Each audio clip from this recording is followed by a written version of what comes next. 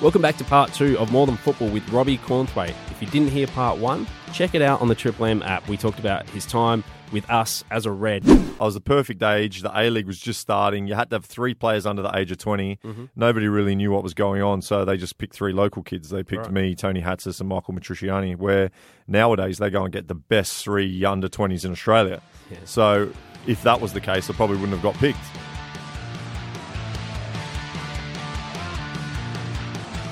Just going back to when you first got into the Adelaide United team, this is a bit of a silly question, but the fans pretty quickly took to calling you cornflakes. Yeah. Could you hear that from the crowd? Yeah, I could hear that. Did it bother you? No. A lot of people called me that over the years, or Kellogg's, or whatever. Yeah. A little bit disappointed I never got a Kellogg's sponsorship, if I'm honest, but there's still time, Kellogg's. There is still time. Yeah, no, that was fine. No, it's nice. I mean, I suppose it's a little bit... it brings a different element to who you are, and I think there was even a game where the guy had a cornflakes box on his head with the eyes cut out, maybe, or something. So that was good. Yeah. But yeah, I embraced that. Even when I was for my 21st birthday, my invitations were the little boxes of cornflakes. Oh, really? You know, the ones you get in a hotel lobby and breakfast. Yep. So I was setting those out for my party. So I embraced it. I liked it.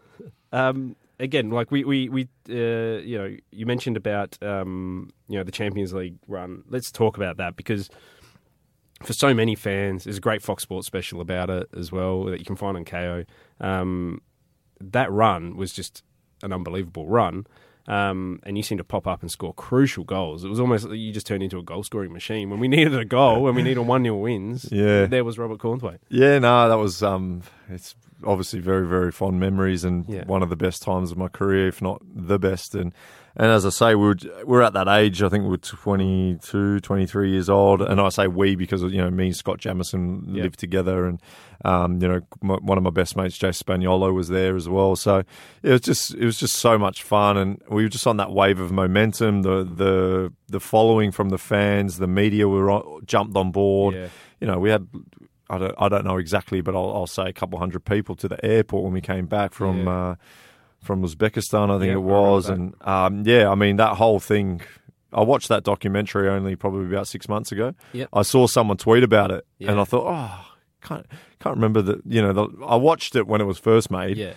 and I just thought, I'm going to watch it again. And it just brought back so many memories, so much fun, and even just all the things that happened at the airport in Uzbekistan, and just, and like you say, the goals that I popped up with, it was just, obviously we wish we had won it. The funny thing is, like, not winning it doesn't really feel that disappointing. Okay.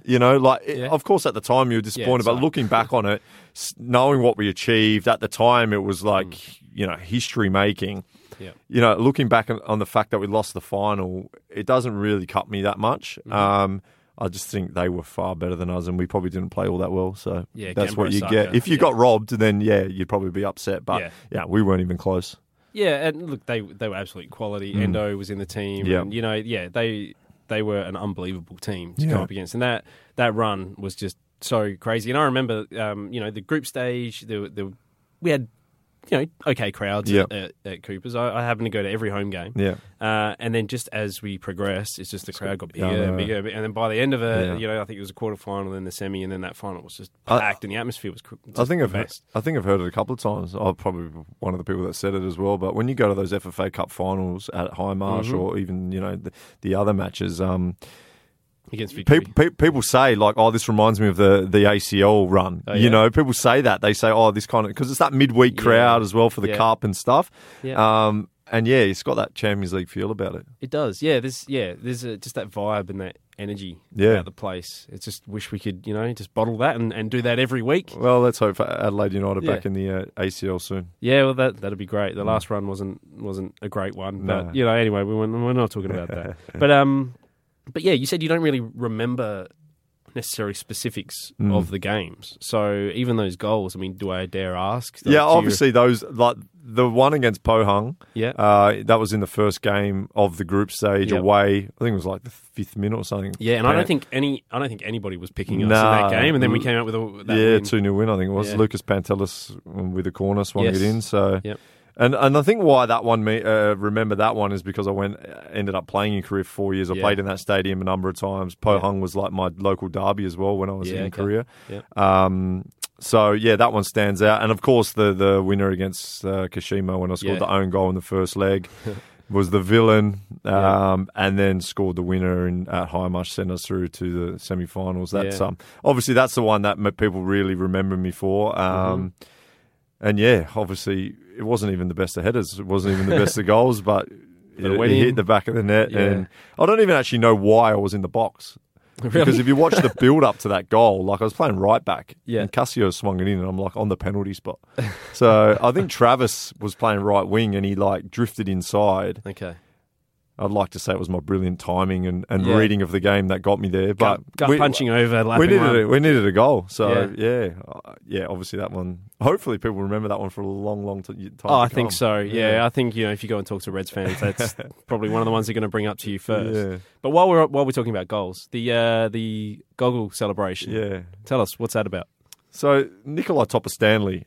He plays for Newcastle and he's played for Wanderers and everything. When we were in the Ollie Roos together, he used to do that with one finger. Right. And it was like a kind of a joke of saying like if someone had zero chance of doing something, he'd say zero and he'd put it like as that was his way of doing a zero. Right. So then I can't remember how much longer after that I was at home and I was just joking around with my sister, my younger sister, and I did two, like a mask. And I said, I'm going to do this if I score. And she was like, don't do that. It's embarrassing. So then I was like, well, if she's going to be embarrassed, then I'm definitely going to do it. So then I just started doing it and just caught on. And then like in Asia, people like started calling it the Batman, the superhero. Oh, yeah. So I kind of just, it became sort of, it's like a superhero mask, I suppose. Yeah. So There's a couple of pretty iconic photos on Getty Images. Yeah. Well, there was a couple in South Korea because I did it in South Korea as well. And there was actually like a billboard outside of my stadium. It was like a pylon like of my photo and face doing that. So, and even for Selangor in Malaysia, like people know it. Yeah. And it was actually a guy that played in the youth team for Adelaide United and a few other clubs, Dane Milovanovic, I think his surname is. Yep.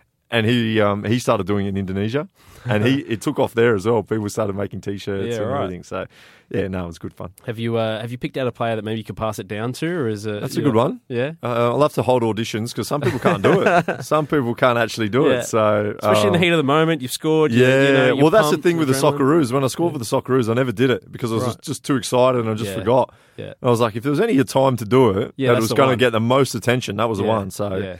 Let myself down there. So your move to Korea, John Dragons. Yep. How did that come about? And just explain that move. When did you first hear about it? And then you leaving Adelaide. I think it was just a couple of days after the season had ended at United. Rini Coolen was the coach.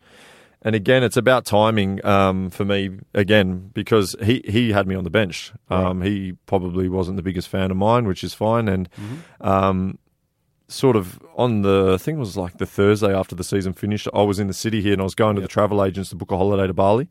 And we stopped to get some lunch first, me and my now wife. And I got a call from an agent called Zelko Sousa. I didn't know Zelko. And he just said, I got some interest from you in South Korea. This is the team. This is what the money and all that sort of stuff is. What are you thinking? Knowing that, maybe wasn't in Coolen's plans, I thought, this sounds good. And then on Monday, I was on the plane. I was gone. So, the transfer fee, I can say now, was, I don't know if it was reported at the time, was only $125,000. So, pretty low money compared to what some people go for. And I just spoke to Michael Petrillo, who was in charge at the time. He spoke to the coach. They were happy. So, paid that. And, that was it. I was off. Yeah, right. Yeah, signed a 2-year deal. And then after a year, signed for another 3 years. So, again, good timing is probably one of the best things I did in my life. Yeah, and tell us about that experience in Korea. I mean, it's a complete change. So, and you mentioned just before about just looking out the bus window and just a completely different place. So, what's that like? The thing is, when you're in Asia, quite often I don't know if it's because English is the second language for the people there, but it can feel like they're very blunt. You can feel like they're very forthright. And basically when I landed, it was like, you're here to lead the team. You're here to be the general at the back. And this is what we're expecting from you. And I was like, what? Okay. Because to be honest, when I went there, I was thinking, this is a great opportunity, but I don't even know if I'm good enough, just just a normal standard A-League player, pretty much. And then I'm going to the K-League. I'm like, oh, no. And then when I got there and I saw the training, I was like, oh, wow, this is actually very, very good. But I think, one thing I've been pretty good at is adapting and fitting in well wherever I've gone. So, yeah, just worked hard. And I probably didn't play the first 4 or 5 games. They left me out. And then we had a cup game where they played like the second team. Mm-hmm. And there's no really second team, but, a lot of the sort of players that hadn't been playing. Mm-hmm. And we had a really good win. And then from that team, he kept maybe 8 of them in the first 11, and we played against Suwon away, which is like the biggest game of the year, and we won 2-1. And then from there, I just played every game. Yeah, wow. And so did a few others. Yeah, so, yeah, that was, again, good timing. Yeah, and then how long you played? You had a lot of appearances there. I think it was just shy of 100, wasn't it? I mean, there's a couple of... not that I really care, but there was a couple of cup competitions that the stats never got recorded for. Okay. So official K-League games, I was less than 100, but I would have played more than 100 for the club. Yeah. Okay. And again, I scored a few goals, which was nice. Right. Yeah. I think I can't remember. It was on a par with United. I think it was looking at the stats, just under 10 or something. Yeah. So that was good, and in Asia they love a centre back that can score a goal. So, and that was a time I think they were just snapping up Australian centre backs. Yeah, so it was like me, Sasha, Luke De Vere was there, Adrian Madashi was there, another guy, Alex Jovanovic, who's still there. Yeah. Is it because of the Eddie Bosner? Eddie Bosner. Yeah, of course, the physicality. Yeah. Of course, Sasha doing well. Yeah. Sash won the Asian Champions League with Seongnam. Yep. And then, off the back of that, Alex Wilkinson went to John Book. He won like 2 or 3 K-League titles. Yep. So, and you see Adam Taggart just won the Golden Boot. That's right. Terry Antona. So, Aussie's done all right there. There's been a few that haven't done well as well, like anywhere. But, I think they just like our work ethic and our hunger and that sort of stuff. Yeah, look, it's hard to compare K-League with A-League and everything, but, what are some of the differences? I mean, it's a pretty, well developed football culture over there. Yeah, definitely. It's just technique of the players. You can see when we play in the Asian Champions League more often than not, they're good. They've obviously they choose their foreigners very, very well. They have good research and good connections to get good foreigners. It's very, very demanding physically, the training. The games are okay. Like, the games can be quite scrappy, even more scrappy than the A-League. But in terms of training, like, it's very, very, very tough. And, in pre-season, we'd do double session Monday, Tuesday, Thursday, Friday, and we'd play a game on Wednesday and Saturday. So that's for, like, only 6 to 7 weeks, though, because it's a lot shorter. But, it's difficult. Do you think the climate between the two countries obviously plays a part? Because it's so hot here. Well, it's so hot there, actually. Oh, yeah, so, actually, they've got the two extremes. So, in winter, it's like in Seoul, it can be minus 10 and snowing. So, when that's when pre-season's on. Okay. So you usually go away. So we used to go to Thailand every year for 3 weeks. Some teams go to Turkey. Some go to Japan, which is a little bit cooler. Yep. Warmer. And then in summer, it's like 37, 38. Okay. So humid though? Yeah, really humid. Right. A bit like North Queensland. Okay. So they've got really like both extremes, but the players are freaks. Yeah. They're so strong. We'd train at 10 a.m. and 3 p.m. And they'd wake up at 6 a.m. to go to the gym themselves. Right. So and there'll be like 15 of them in there, not like 1 or 2. But you've got a squad of like 40. So okay, right. So and at the clubhouse, all the players live in the one place. Mm-hmm. They got chefs, washing ladies, full-time physios and doctors that live there. You can see them any time of the day. You got a cafeteria. You've got games room with pool tables and TVs and table tennis. Right. Yeah, it's everything's there. Yeah, literally another level. Literally, you don't have to do anything. Yeah. And then you went to Selangor. Yep. So again, like you come to the end of the time of career. I guess you've had a few different options on the table and. Head off to Malaysia. Yeah, well, I never told this story actually, so you'll like this. Oh, awesome. When I was in South Korea, I had an offer to go to China. Okay. So the transfer fee was about 900,000, considering the Korean club had only paid 100 grand, and obviously my salary was a lot more. So I wanted to go, and the Korean Chonnam said, "No, we want $1 million."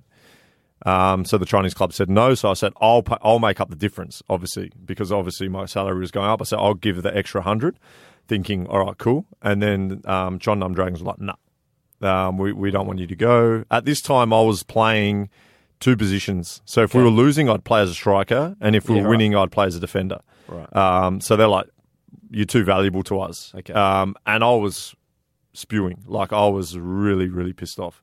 And then a year later, I was coming to my end of my 4 years in Korea.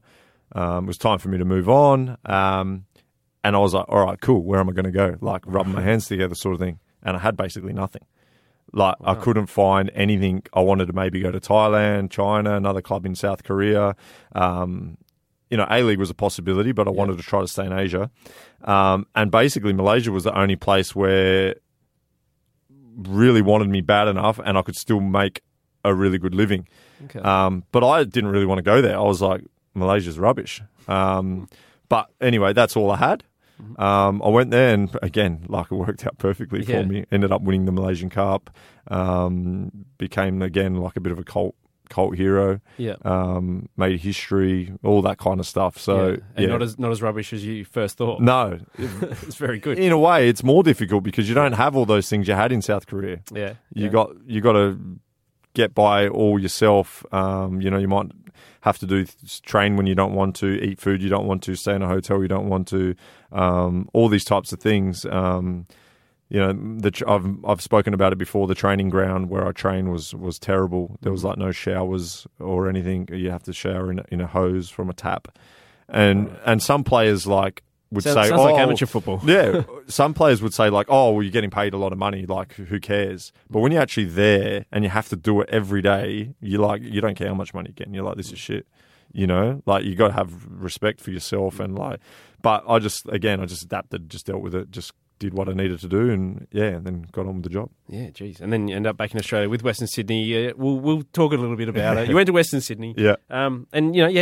Played there for how many years was it in the end? It felt like you were there for quite a long time. No, I was only there a year and a half. Really? Yeah, season and a half. So okay, I thought it was like 3 years. It felt like well, maybe not to you. No. Well, it felt like that because it was bloody tough as well with Popper. But I made no secrets about the fact that Popper's the best coach I've ever had. And you can see, his record in the A-League's very good despite the fact he hasn't won a grand final. Obviously very honoured to wear the captain's armband. The armband there was just a shame it wasn't for longer, but I had another opportunity to go back to Malaysia, which I did, and then 6 months later I was retired. Yeah, wow, happened quite quickly. Was there any thoughts of going back to Sydney when you first came back to Australia? Nah, Adelaide's home. Grew up in Adelaide.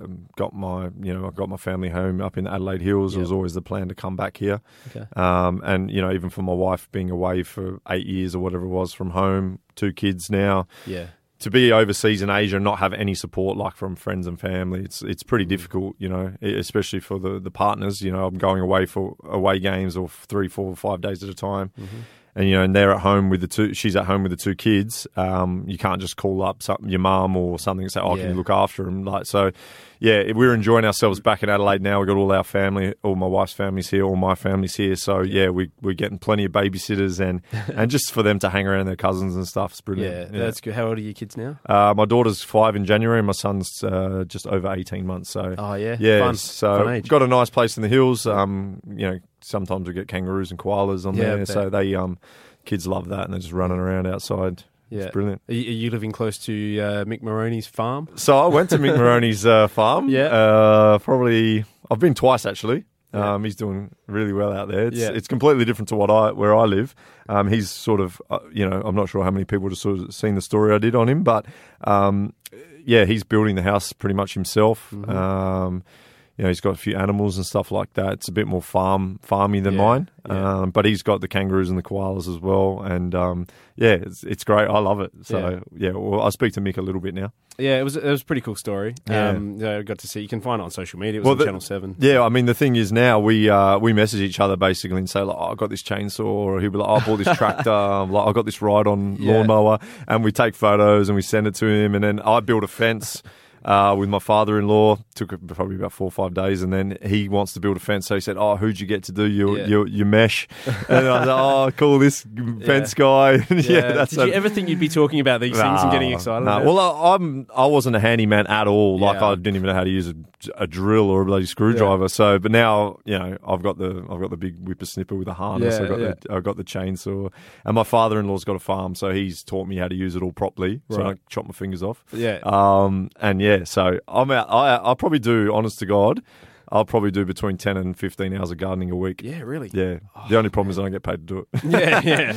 Well, yeah, I find gardening hard. Yeah. But I'm OCD. If I see one weed, I'm like, I've got to get it. Yeah. Well, actually, yeah, weeding, like, once you start, you just got to get it all done. Yeah. But I'm like you. I'm not a handyman at all. So I was impressed a couple of years ago that I was actually even able to build like a tiny like garden shed with my dad a couple of years ago. And I'm like, oh, wow, like I could actually do If you have a look on my Instagram, there's a picture of me in a garden shed that I built. Oh, yeah? So all right, I'm in that boat too. Yeah. Follow Robbie Cornthwaite on Instagram and check out his shed. Yeah. All right, look, we'll probably wrap it up there. So I want to thank you for coming in. My pleasure. Been a good chat. Maybe we'll do it again soon. And, you know, look, you're welcome to come in and record a Legends podcast or an Ex-Player podcast anytime you want. Thank you very much. Yeah, thank you, Robbie. Pleasure. Thanks very much. Bye. That does it for part 2 of More Than Football with Robbie Cornthwaite. Thanks to Robbie for coming in and having a chat. Make sure you stay tuned to the Triple M app. More episodes coming soon, but check out our back catalogue as well with Bruce Chitte and Nathan Constantopoulos, Dylan Holmes as well from the W League team.